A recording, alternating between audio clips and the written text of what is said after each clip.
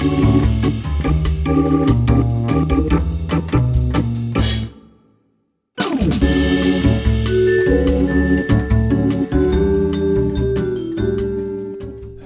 and welcome to Upstream with Jim and John, father and son conversations about discipleship and culture in the Pacific Northwest. I'm John. And I'm Jim. And John, I just noticed that you started going, hello. Is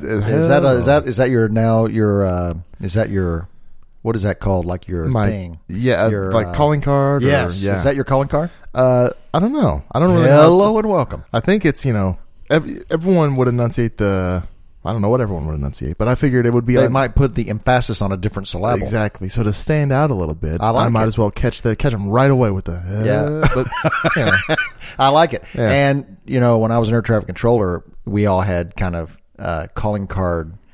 Is call sign? Is that what it is? Or? No. These are calling card quirks that are just yours. Okay. Pilots have them too. So some guys would say at the end of a radio conversation, when a guy's going to change frequencies, they might say "good day," or they clear a guy and go, "good day." Yeah. Or some would say "so long." I thought the whole environment was engineered to not have quirks like that. It is, but it's like going to school where there's a uniform. Mm-hmm. You find some way to distinguish your uniform from everybody else's. For sure. Color of your laces or the way you tie your shoes or something. And this would be that same thing. Just something that's your little unique little thing. That's funny. I'm always shocked when if you ever hear black box stuff of like a plane going down or anything, they show that on the news. Even the pilots in situation, the controllers in situation, it's always that same monotone. It is. And it's shocking to me. Like, a lot of these pilots know they're about to die. It's crazy. I can't imagine that part. Yeah. The phraseology and stuff is so structured that and you're thinking about how to communicate what you're saying. So, right. Yeah. Anyway, we got off to an interesting start. Today's our Christmas episode. Merry Christmas. Merry Christmas. It'll come out on the 23rd. Yeah. So Merry Christmas to you. And we thought we would do a couple of things in this episode. We are going to swap some Christmas stories around some very categories of stories. So story time is going to be a little extended today. Mm-hmm. And then we are going to address 5, let me count them, 1, 2, 3, 4, 5, 5 sticky wicket Christmas scenarios and what you might do. Some Jim and John advice for particular Christmas scenarios. Yeah, it is a particularly sticky time of year sometimes. It can be. And so we're going to... if you need a little Christmas encouragement, if you're in a Christmas pickle, we might have some advice for you. Yeah, hopefully. And so it's Christmas week. Your work week's going to be different. So we're not sure how and when, in what scenario you might be listening today. If you usually listen to us while you're working out or while you're driving your car, or while you're not mowing your grass this time of year. But however you're listening to us today, stick around. It'll be a little bit shorter episode than normal. We're going to tell some stories, and then we're going to give some advice for 5 delicate Christmas scenarios. But first, John, It is story time, which you're going to kick off our storytelling. Does your story have a Christmas twist to it? Well, it didn't, and now I'm thinking I'll save because I got a good one. I'm mining through my head and I found a nugget, and maybe I'll save it for later. Save that nugget for a future episode. Yeah. So there's your teaser. Come back next week, New Year's week. Although we could make that your story time. Anyway, catch a future episode to hear John's nugget story. So it's a nugget. What'd you call that? It's a nugget. Is what I said. I know it's a comeuppance story. Is it a comeuppance story? Okay. We had one of our word moments off air this time. Yes, I used the word comeuppance. I had not ever heard that before. It is always negative. So what happened? What was the exact scenario? You had done something and then it backfired on you. I got us both coffee drinks. That's drinks. what it was. I bought the coffee drinks and John went and got them, and he chose the best looking drink for himself. Our drink orders were identical. He chose the best looking drink for himself and gave his dad, who paid the bill, what he thought was the inferior drink. Then as we're enjoying our drinks, John says, "These aren't very good today." Mm-hmm. And mine happened to be one of the better. This particular drink, it is a crapshoot. A lot of variables in this drink. Yeah.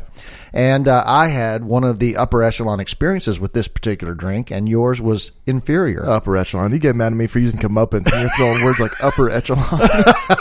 And so you said, I guess I got my comeuppance. Yeah.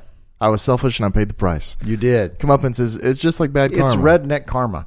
It's not redneck. Comeuppance, that sounds redneck. That sounds country. It sounds unintelligent. I assumed it was like an old English thing. I guess if it were uneducated, I would have known that word. But okay, so anyway, that's comeuppance. That's to keep. So we hope that this track. Christmas you won't get your comeuppance. Exactly. You will get great gifts and have a wonderful time. Exactly. So John, tell me, what is the favorite gift you ever received at Christmas? Oh man, I've got a lot of good gifts. You guys are really good at gift giving, and the way my memory isn't as neatly organized as I would like it to be. A lot of times, Christmas and birthdays get kind of all mixed together, so I can't always distinguish. Yeah, there's a particular gift I got as a kid that I always remember as one of my greatest gift moments. And the only reason I know it's not Christmas, that it was my birthday, is because it is a spring gift. And so I would not have gotten it at Christmas. So I do have the same confusion when I think about different gifts I got. Well, I have a few because you guys are so good at your job. Well, let's hear a couple. When we were in, I think, again, who knows? I think we were in Montana. So I would have been little. And I got this Buzz Lightyear toy that was like sleek, dark gray. He was like an ultra Buzz Lightyear, like an upgraded version. Yeah. And he was so cool. And Buzz Lightyear has one laser pointer. Yeah. This guy had two, one on each arm. Oh my. He could do two at a time. And he's wearing like this dark armor. It was crazy. I don't even know if I knew that thing existed. Yeah. But yeah. So that was crazy. And then another one, which I had thought was a birthday until recently when I realized the beauty of it was that it was a Christmas gift. So it was a Nintendo GameCube. This was at the very end of the cycle of that particular platform, which I didn't know at the time. And right. Who cared? It was because I got, it was great. And we opened our gifts Christmas Eve my whole life. Yes. As all good people do. Right. As all God-fearing people do. And so I got this new game system with a new game. And the next morning, no school, no nothing.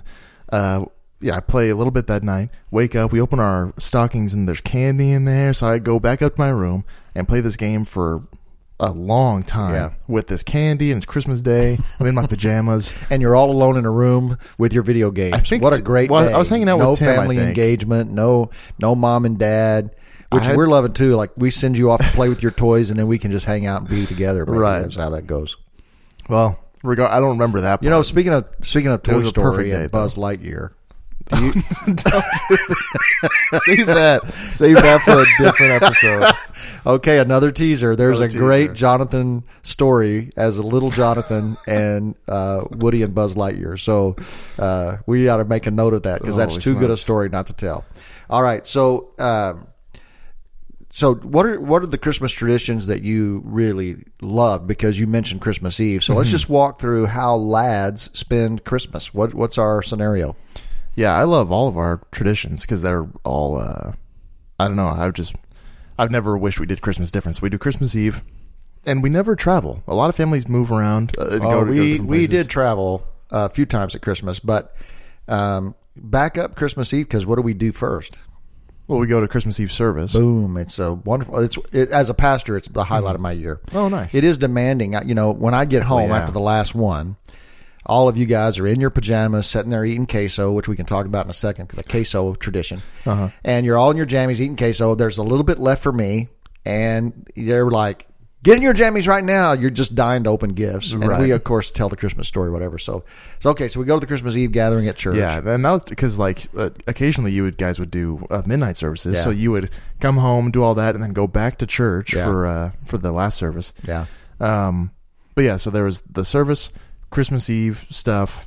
My mom would always cook queso dip. Yes. So, if you're not familiar, just basically, Velveeta, spicy sausage, Rotel dip, Rotel sauce in there, whatever that's called, tomato, and then a little bit of jalapeno juice. Man, it is nuts. Bomb diggity. Yeah, normally, I remember as a kid, we normally wouldn't have sugary sodas in the house, except for diet for you guys. We'd have some kind of drinks, and it was great. And the whole, being the youngest, there's a decent gap between me and the siblings. So a lot of times, this is the only time where I'd have a good chunk to hang out with them. Because even if we're home, they're off doing different stuff. Right. So, Yeah, and then gifts. So we're in our jammies and we eat the queso. We would tell the Christmas story, and if Sue's dad happened to be there, which many times he was, certainly not all the time because they were missionaries, but if he was in town, he would read the Christmas story to us, even though we just did that at the Christmas Eve gathering. And my favorite moments was when he would read it and he would say, "And suddenly a heavenly host appeared, and they said to the shepherds, 'Fear not.' And John would always say, 'And the shepherds said, too late.'" He had all his little quirks. Yeah. Okay, so how about you? Because I realized later in my life that your Christmas as a kid looked a lot different than my Christmas as a kid. Oh yeah. So walk us through yours, and then tell us your favorite Christmas story. So we were not people of practicing faith. Mm-hmm. I would say my parents had a belief in God, and we were taught that God was real, but we did not practice our faith. So Christmas was not centered around worship, sure, or even acknowledging. It was more Santa Claus than it was Jesus, right? And so we had Santa Claus in the morning, and that was always a huge deal. And we would Christmas Eve again would be a lot of people at our house for tamales. We would have tamales on Christmas Eve and homemade chili. And you brought in the queso tradition, right? It was your idea. Yeah. And so we would have tamales, and this chili would be so hot, man. You could eat this chili. We didn't have snow in Dallas, but if you had 4 feet of snow, you could go out there naked after eating this chili, and you'd be warm because it was just fiery hot chili. Spicy hot, or spicy hot chili with tamales. That sounds amazing. Oh, it was wonderful. And then we would have lots of family friends over, all of our girlfriends, friends, my dad's friends. And homemade tamales? Yeah, we would. Up a little on the well, in the Dallas area, you could always find some Mexican families who made tamales at Christmas, and we would buy them from them. They were just fantastic. And so my dad would play guitar, and we would sing and just have a blast. Then everybody would leave except family, and we would have our gift exchange, and we would open gifts and stuff. And then on Christmas morning, this was being our tradition as well, you just had stockings. And gotcha. So in your stockings was always an orange every time, nuts, walnuts, pecans, all kinds of nuts. They really went all out. I don't know where this comes from, but that's a thing. An orange and some nuts. Yeah, that's a thing. To who? What culture? I'm not sure. You should do some homework on that, but that is a thing. Anyway, yeah. And then we would spend all day Christmas, hanging out, playing stuff, and then we would go Christmas night either to a movie or bowling every time. This sounds like a blast. Yeah. We would do movies occasionally. I remember that. Yeah, we've done quite a few. Yeah, maybe once every other year, something like that. My dad loved movies, and we'd go to movies or we'd go bowling. For sure. Yeah. Because I know Santa Claus was a contention between you and Mom. How did you believe in Santa if you opened gifts at night? How did that work? Well, we started opening gifts when we all grew out of Santa. Oh, gotcha. When we were all young enough, or we had one kid young enough, then we didn't open gifts. I think we would open one gift that was from each other, and then you wake up in the morning. I mean, you go to bed, there's nothing under the tree, and then you get up Christmas morning, and it's packed with stuff, and none of it's wrapped. Right. Huh. Right. I think that's his own little quirk.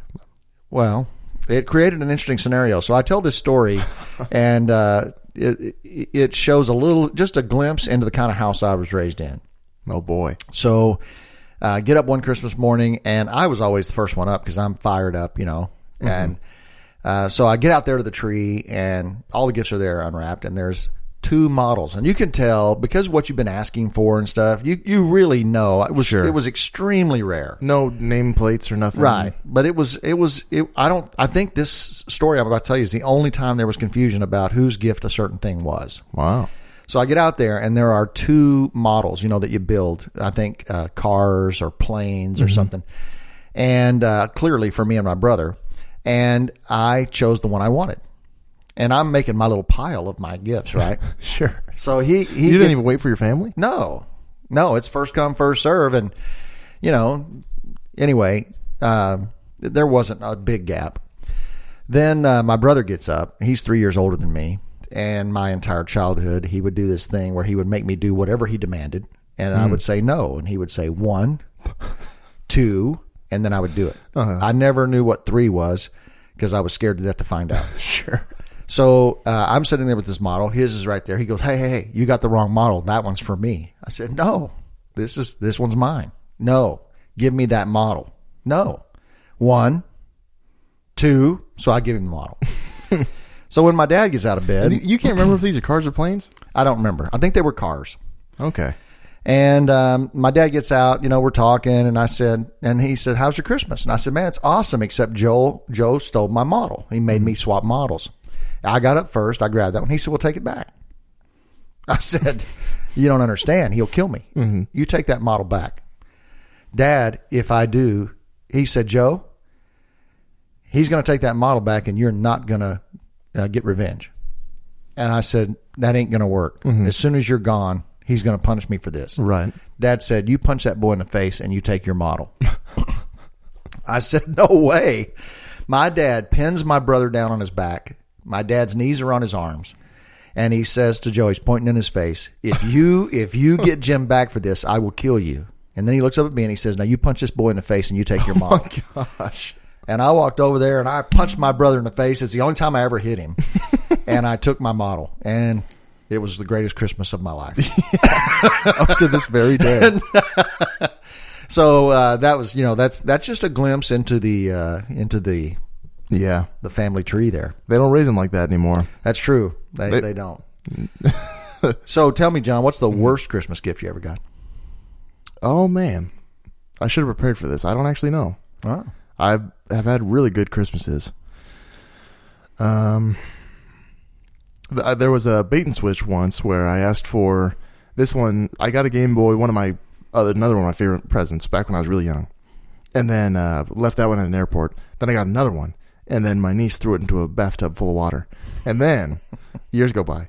And I'm probably like 17 or something. And I asked for another one here in Washington.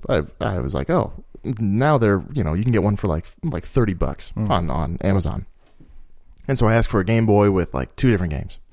And it's the only thing I asked for. I'm getting towards the end of the teen years. Right. The lists have gone away of the dinosaur. Yeah. Yeah. And so I get I'm all the boxes. I'm looking for anything kind of smaller. And finally I get through all the gifts.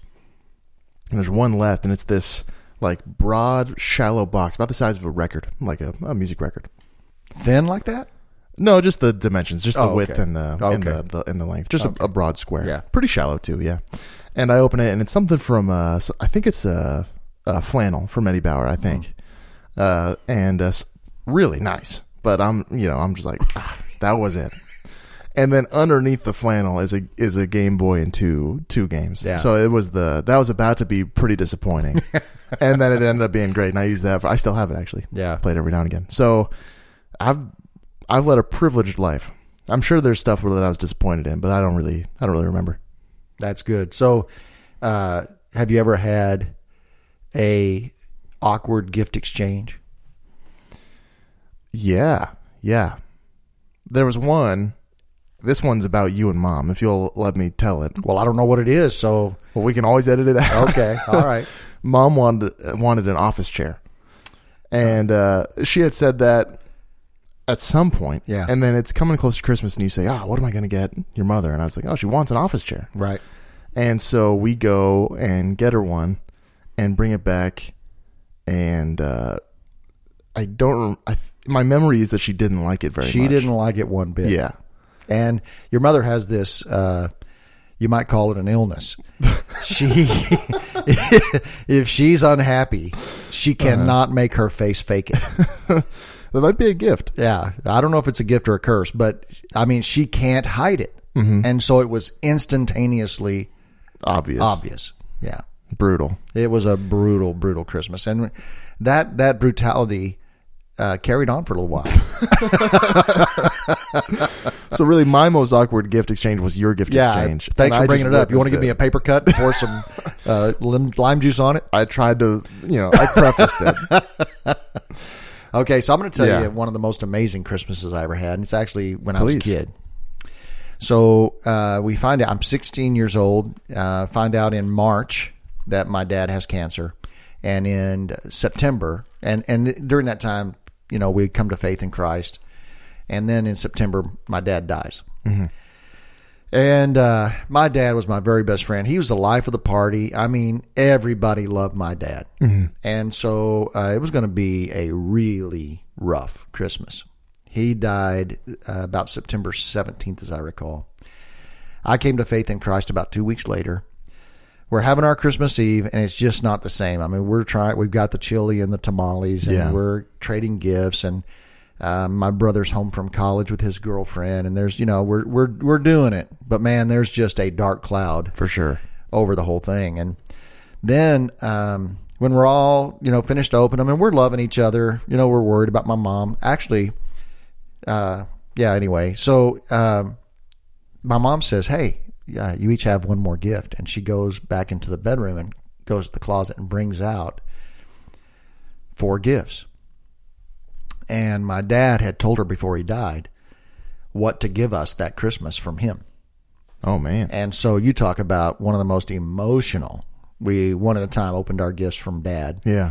And it was as if he had rejoined us from the grave for this last Christmas Eve and gave us each a gift. It was just profoundly powerful. That's awesome. Do you remember what he got you? Oh, yeah. It was his watch. These were all things of his that he wanted us to have. And so mine was his watch. It was a gold watch. He actually had won in a poker game, but he loved that watch. It was a bull of a real thin, gorgeous watch with 3 diamonds in the face. Holy smokes. It was a very expensive watch. It's a high-stakes poker game. It was. My dad loved to gamble. Yeah. Sounds like Indiana Jones or something. That's cool. Yeah. So should we jump into some helpful things here real quick and then maybe tell a story or two at the end? Or you got something you want to tell? Yeah. You got a story? No, for the life of me, I don't have a ton of these stories, so I'm already searching the dregs of my memory here. Well, let me just pick a fight with you since you picked one with me and my wife. Please. Santa Claus, no Santa Claus. When you have little kids, I understand there's already a little tension in the marriage about this subject. Yeah, you're trying to pick at scabs that don't exist yet. So I'm okay so far. Yeah. But yeah, I was raised no Santa Claus. Right. Well, because we did it one time because I wanted to give my kids the childhood I had. Before I was alive, I think. Yes. Julie and Tim were the only kids, and Julie was 3 and Tim was 1.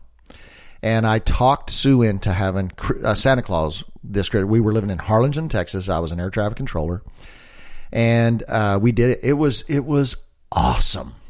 Well, I thought there was one where like it was it wasn't wrapped and you had to like assemble it and it didn't go very well. Am I misremembering? No, I have memories of my dad. I woke up to him cussing and throwing tools down the hall because he couldn't get the racetrack he was building me to go together right. No, but this thing went awesome. And at the end, we're sitting there Christmas night, and after the whole thing's over, and I said, well, what do you think? She said, man, it was awesome, and we'll never do it again. Because to her, lying to your kids and not making it about Jesus, and it was, so we never did. So you were raised, from the time you were born, never a Santa Claus. Yeah, we were, we were like a Christmas Sadducee family. We didn't believe in Santa Claus, And Lindsay was, and that made you sad. You see, no, I was fine. And that's why I would be. Look how you came out. Yeah, exactly. Yeah. I'm doing great. I can't even remember a bad Christmas. Who could say that? Yeah. So, but Lindsay grew up on Santa Claus and she loved it. Mm-hmm. So that'll be, that's future John's problem. He's gonna deal with that. I'm doing fine. We got all kinds of time. That's hilarious. Yeah. Yeah. So where's your money? I got to place my money on Santa, Santa. Where's the bet go? If I was your dad, I know exactly where I'd put my money. All chips in on there's going to be a Santa Claus. There's probably going to be a Santa Claus. If we could swing it, because what's really important to me is the gifts on Christmas Eve. Yeah. I love that. Yeah. So if we could somehow trick the kids into thinking that Santa comes like at noon. Yeah, maybe. He hits the West Coast first. Right. He goes counterclockwise around the world. Counter orbit. I don't know. Like I said, future John's problem. I'm not worried about it. All right. So, hey, we do want to give you some things we're thinking about because Christmas isn't easy all the time.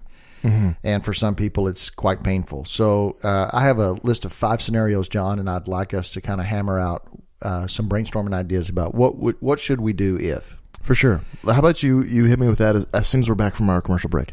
Done. Upstream is supported by the faithful members of the Upstream team, listeners who give monthly through Patreon. This podcast is just one part of the Jim and John ministry. They also write weekly blogs, have published their first book, and are currently at work on more. Their desire is to produce transformational content as well as offer encouragement and coaching to others. The dream is to see a movement of people who are integrating the work of Jesus into their daily lives and who are joining him on his mission to redeem and restore all things. Check out their website at jimandjohn.com, where you can learn more about the father-son duo and gain access to all they have to offer. If you would like to join the Upstream team, consider partnering with Jim and John on patreon.com/jimandjohn. A link is also available on the homepage of their website. And remember, there's no H in John. Now let's join Jim and John for the home stretch of today's conversation. All right, welcome back. So, someone hurt me, and I don't want to see them at Christmas time, or it's going to be hard to see them. Mm-hmm. This could be aunts, uncles, whatever, distant family, whatever. What's your advice? Someone hurt me. It's going to be stressful to be around them. What should I do? Well, another thing, I have a absence of experience in these situations. Our family is not broken in the traditional sense. Mm-hmm. No one's no burned bridges or maybe slightly burned, but the bridge is still there. Yeah. So really, that's an extraordinarily personal question. Mm-hmm. I know from people I know with fresh wounds in this area, it's probably not going to happen, and I wouldn't advise them to, because of how fresh the wounds are. So let me ask it in a more broad way this way. Sure. Should a person, should a Christ follower put their mental and emotional health subjugated to the oughtness of peace for the sake of others? Mm. Or should they put their mental health first and say, everybody has to adjust to that because I just can't do it? Yeah. I think there is a lot of oddness. But we're called to be servants, but not necessarily to put ourselves in harm's way like that. And we're not robots, right? You're not Spock. Mm-hmm. So you can't really go in there and just be like, I'm just going to be okay with it and make everyone happy. So really, it's tough because I don't want to say that there is no duty or responsibility there. But in a situation like this, you do come first in a way, Yeah. So maybe I would say to understand the range of the wound. Mm-hmm. So I just don't like this person. They tell stupid jokes. They embarrass me. They're rude to others. Okay. They probably need to endure that. And then at the other end, there's a wound. There's a denial about that. There's a refusal to apologize about that. Mm-hmm. There is a betrayal. We're all going to play make-believe. At the end of the day, I would say this, put your mental health first. And if that is too painful, do not consider that you have to go. Sure. And find a way around that. So that'd be my advice, I think. Yeah, I think that's good. And I wish I could give more specific advice or any examples that I have, but yeah, I don't think you don't owe it to them to be there in that extent of that range, right? Exactly, and not even extreme, but that end of the scale, right? Yeah, if it's just man, I just don't enjoy that. Yeah, well then you probably need to take one for the team. Yeah, see your family. Yeah. Okay, I'm home alone. My family's moved away. I'm single or widowed. And I'm alone at Christmas. Any ideas for me? Man, I think faith communities oftentimes are decent at this, where people will know that you're going to be in that scenario and invite you over. I know we've done that at least a few times. That's tough because if no one's invited you, what are you going to reach out and be like, hey, can I come over for Christmas? That's brutal. Let me think about it. You go first. What do you have a? Well, I think that having a circle of community around you is important. Sure.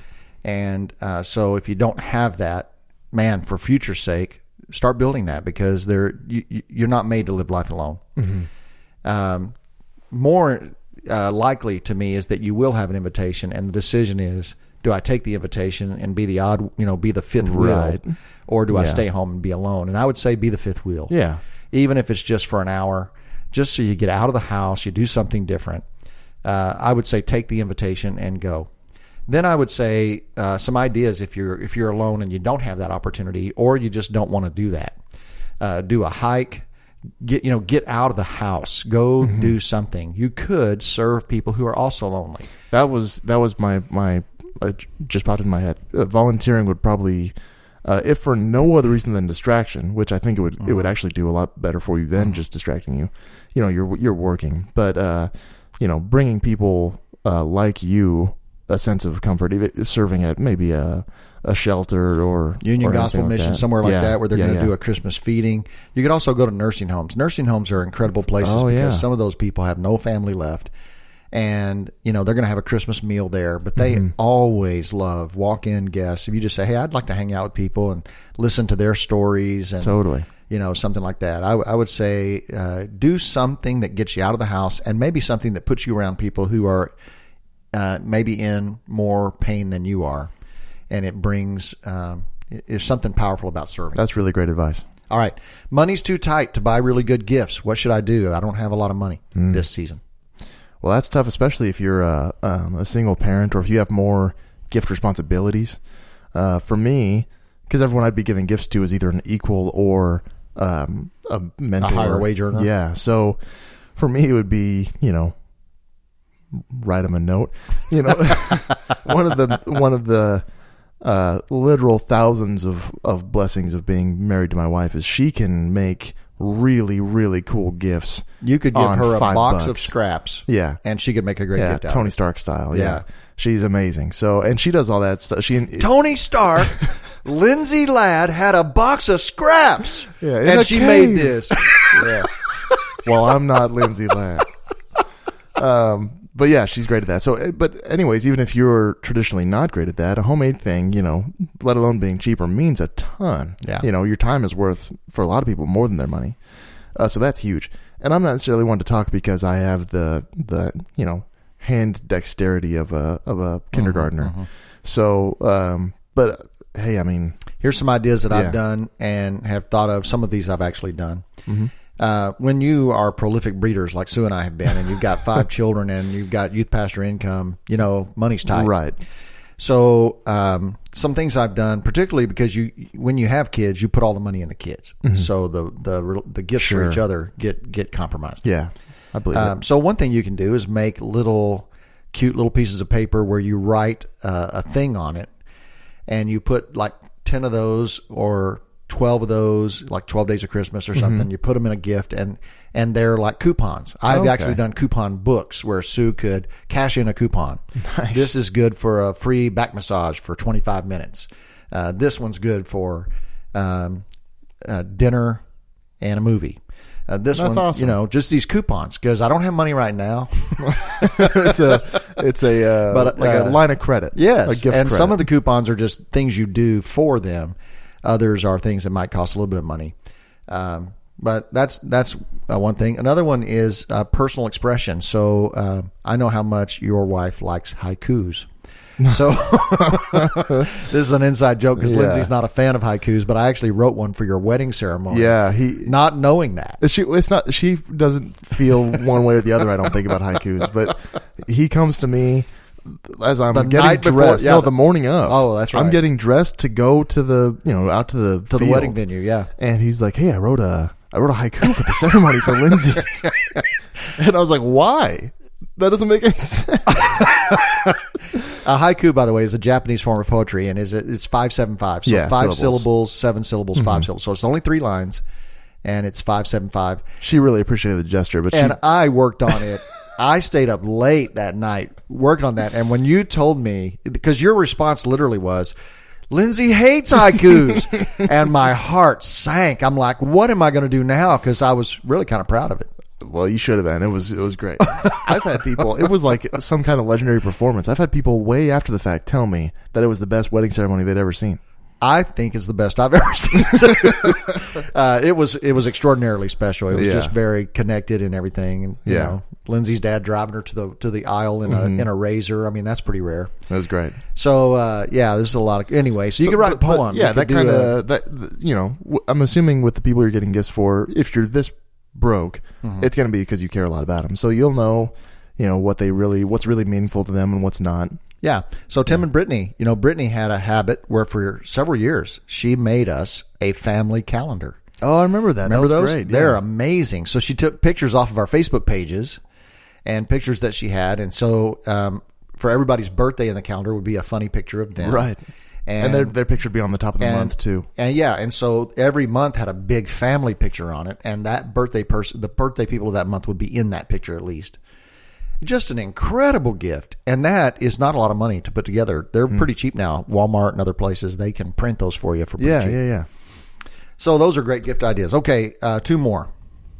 I want to inspire faith in my family, but I don't want to preach at them. How can I do something at Christmas that will help my kids or relatives think about the Lord when that's not what they're normally going to think about? That's really, really tough. I think the tradition of reading the story, so we did, you know, it was kind of a double feature. We came home from the service, which was normally based on the nativity story, and then we'd read it as a family, read the actual passages. You would read it while we're around the tree. So it's kind of hard to spend that much actual time focusing on that and have it not be kind of the central theme. So I think if that wasn't effective, you did all you could, right? I don't know what more you could do without, you know, having like crosses all over the tree. Every gift has like a verse on it, you know. Yeah, so it can be tough, and you know, some people say, well, I'm going to preach at them. You know, I got a captive audience. I got them all together one time. Sure, I'm going to preach at them, and I don't personally think that's an effective means. So I have two ideas. That are faith development ideas because I have adult kids and I want to keep having a faith influence in their lives. So two ideas come to my mind. One is a Christmas idea that fits this conversation. The other one is a different idea. But the Christmas idea, and this happened, I want to say 2 Christmases ago. Okay. But what I did was I researched, I thought about each kid and their spouse, whatever. Oh, this was really great. And I thought of a scripture verse. I thought of something about their personality or something about if they have worries or whatever. And I found a particular scripture verse that would be an inspiration to them. And then I had that in a photo. You can do this with YouVersion. They actually can make these for you. You can put images with the scriptures. And I made one for each person, and then I went and had those printed as photographs at Walgreens or somewhere, and then I put those in a picture frame. So the whole thing is like, you know, $5 each. Sure, but a lot of thought. And I feel bad for not mentioning that. That's one of the more meaningful gifts I've ever gotten. Well, what's interesting is as I've gone to all 5 of my kids' houses, those are prominently placed either in their office or in their house. Yeah. Because it did turn out to be quite meaningful. It was cool because I really felt like God helped me pick the verse for each person. And it did resonate. Each one of them. Each one was so specific. Yeah. Yeah, that was incredible. I forgot about that. And so that's a way you can express faith in an affirming way, in a way that might inspire, but that's not preachy. Yeah. And because what really was meaningful, it is in, you know, by nature, the Word of God, that specific gift. But what was meaningful was the recognition. It was the, you know me well enough that this was the right verse for you. So what, you know, regardless if it was the Spirit helping you with that means enough to them. Yeah. To, you know, be effective. Yeah. The other idea I had, which is not a Christmas time deal, is Marco Polo and a word of the day. And I would get on Marco Polo every day and do a video word of the day, and family could see that. that was another way to inspire faith without being preachy. Sure. All right. So one more. This is my first Christmas without someone I love. They died. Maybe they abandoned me. They moved away. It could be a parent, a spouse. It's my first Christmas without that person. You got any advice for that? This is the hardest one. Yeah, I don't know if I have anything for that. That's so tough. Mm-hmm. Like you lived that, with your dad, mm-hmm. and it was really great that he had the foresight to kind of plan for that. And a blessing of that is you were with all these other people who felt the same kind of unnoticeable or not unnoticeable. You can't look over it. What's the term? But his absence was very noticeable. Is what I'm trying to say. Right. You could not notice. Unmistakable. Unmistakable. Yeah. The unmistakable absence. Yes. And everyone there knew it. So you weren't alone mourning this. You had a whole room of people who understood exactly what you're going through. So, and if you check both these boxes, this one and the one where you're entirely alone, then really, really don't be alone that day. Probably. Yeah, I think maybe a chunk of alone time, because it's good to. There's something. This is hard, but it's also powerful. Mm-hmm. There's something beautiful in loss, because if you didn't feel loss, then you didn't have something worth losing. Mm-hmm. And so there's something beautiful about love and loss and pain. And I would encourage a reflection zone in the Christmas season, maybe writing down my favorite memory, or remembering previous Christmases with that person, or looking through photo albums and enjoying some of the memories, conversations and stories.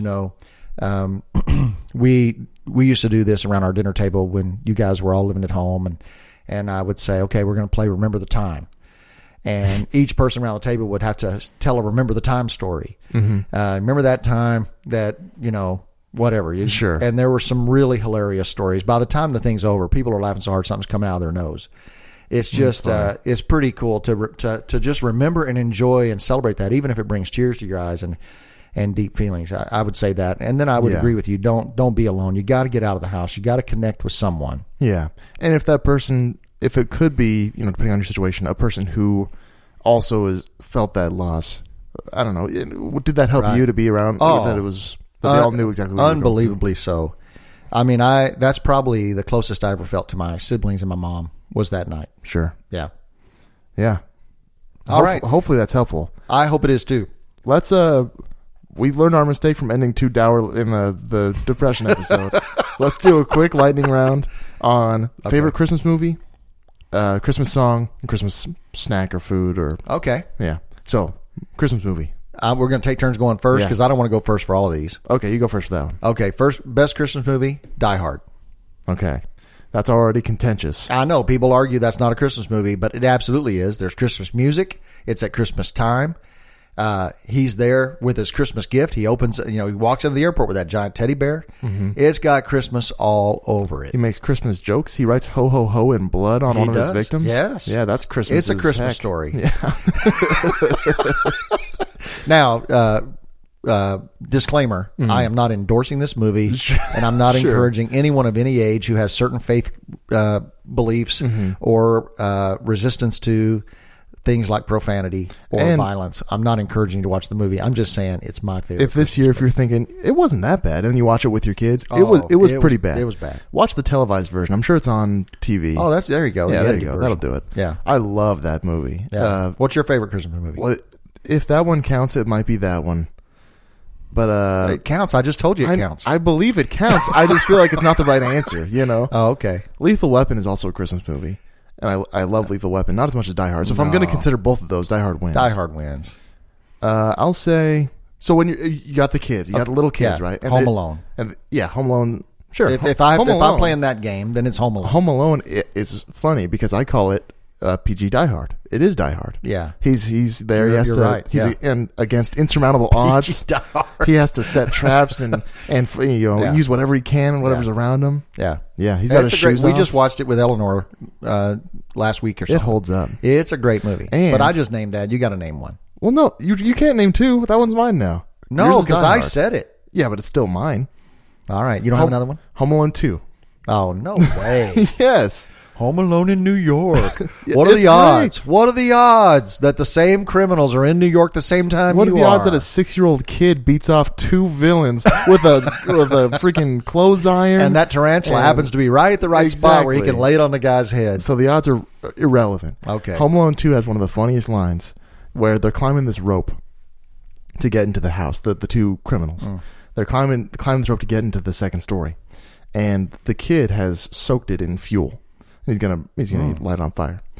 And I'm so against this movie, I've never seen it. So you're telling me something this is I don't remember laughing at this as a kid, but I watched it a few years ago and I was in tears. And it's Harry and Marv, and Marv says, "Hey Harry, you wearing aftershave?" and Marv says, or Harry says, "No, it's kerosene. The rope is soaked in it." They're climbing up, and then the kid lights it on fire from the bottom. Right. And just the fact that he knew that it was soaked in kerosene. Right, and he's still climbing it. Kills me. So Home Alone 2, if you're going to take Home Alone from me. Okay, now there's also Christmas Vacation. We watched that 2 days ago, me and And Lindsay. I see, I've seen lots of people having these little gifts and pictures and knickknacks of the dude, emptying his RV Oh, the sewage line, into the street. Yeah. Yeah. That Okay, one- what was your next question? Well, that one, I would say, not as bad as Die Hard. I wouldn't watch Home or Christmas Vacation with the kids. Maybe I That wouldn't one- watch it myself. Really? No. Mm-mm. It's pretty funny. It's a little edgy for me. It's a little raw. Yeah. Okay. Second one, favorite Christmas song. Oh, you have to go first this time. Oh shoot. Well, then I got okay. Yeah. Favorite Christmas song. I am not big on Christmas music. I don't know why. I don't like it very much. Really? Yeah.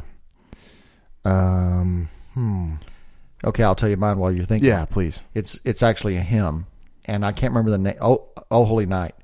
Fall on your knees, hear the angels Oh, singing. that's a great one. That's man, mine. What I just said it's mine. You can't do that. Anyway, it's such a powerful anthem. Yeah. I love that song. Okay, I'll give you another one. The Goo Goo Dolls. No. Tonight's the night the world begins again. I don't think that's the That's name not of a it. Christmas song, is it? Well, I turned it into one because it says it is talking about Christmas. Okay. But it has this line that you have to take out and edit because the line says, and there's one child. So it says tonight's the night. It's talking about Christmas Eve Yeah. and the birth of Jesus. Tonight's the night the world begins again. And there's one child who can change the world. But then he says, and there's millions more that probably could. Like thinking like Jesus is just one of a group. So we actually Gotcha. did that song in church. I've begged every Christmas Eve. That's the song I want the band to do live. And we've actually pulled it off 3 times in different churches.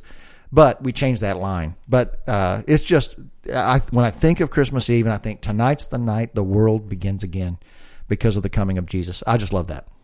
And it's a great sounding song. Yeah, the bummer with Oh Holy Night is there's like that. Have you heard that parody version? I think it's like, it's not Adam Sandler. It's even worse. It's some guy who's just like off key and screeching terrible the whole voice. song. Yeah. So it didn't ruin it for me, but it's hard. But it's a powerful song. All right, what was your third question? Third question was Christmas food. Oh, Yeah. queso. Yeah, if you're gonna count all the Christmas stuff we Eve eat, queso. then Yeah. quesos. If you count tamales and chili, holy smokes! I haven't had that since my dad was alive. I'm surprised you haven't asked, our family for that. Yeah, tamales are hard to come by in Washington. They're hard to for come sure. by. I mean, we can find them. We actually tried it a couple of Christmases ago. I remember that, actually. There's a restaurant in town that Julie loves their tamales. I don't like them. They're way heavy dough, a little bit of meat. Oh, I hate that when they're too dry like Yeah, that. yeah. We once little story to end it. My friends in Colorado, their dad cooks a lot, and we went to this Mexican market because in Denver, there's Yeah. way more of those than there are here. And just like you Mexican said, market or Mexicans? Both. They go hand in hand sometimes. Okay. Mexican market is what I was referring to. Yeah. But there was this, like you said, you could find people just selling them. There was this old Hispanic woman sitting outside the entrance with a cooler full of tamales that she had cooked herself. Oh, they were amazing. Those are great. They were so good. All right. Hey, Merry Christmas. We hope you have a great Christmas. By the way, one more announcement for us. At Evergreen Christian Community, the church that I pastor, we do a YouTube video once a week called T-7, Truth in Less Than 7 Minutes. And my co-host on that has been a guy named Joel, who's not doing that with us anymore. He's a wonderful guy. And now John and I are going to be doing T-7 together. We actually had our second episode comes out this week. So we're starting again in mid-January, and we're going to do weekly on Evergreen's YouTube channel, a T-7 Jim and John version. Yeah. So you can catch us there as well. Yeah, if you want to see me be really awkward on camera, that's the quickest way to do it. Yeah, you have a voice for radio, and you have a face for radio. Yeah, my whole body's made for radio. Hey, Merry Christmas, everybody. We love you. Thanks for listening.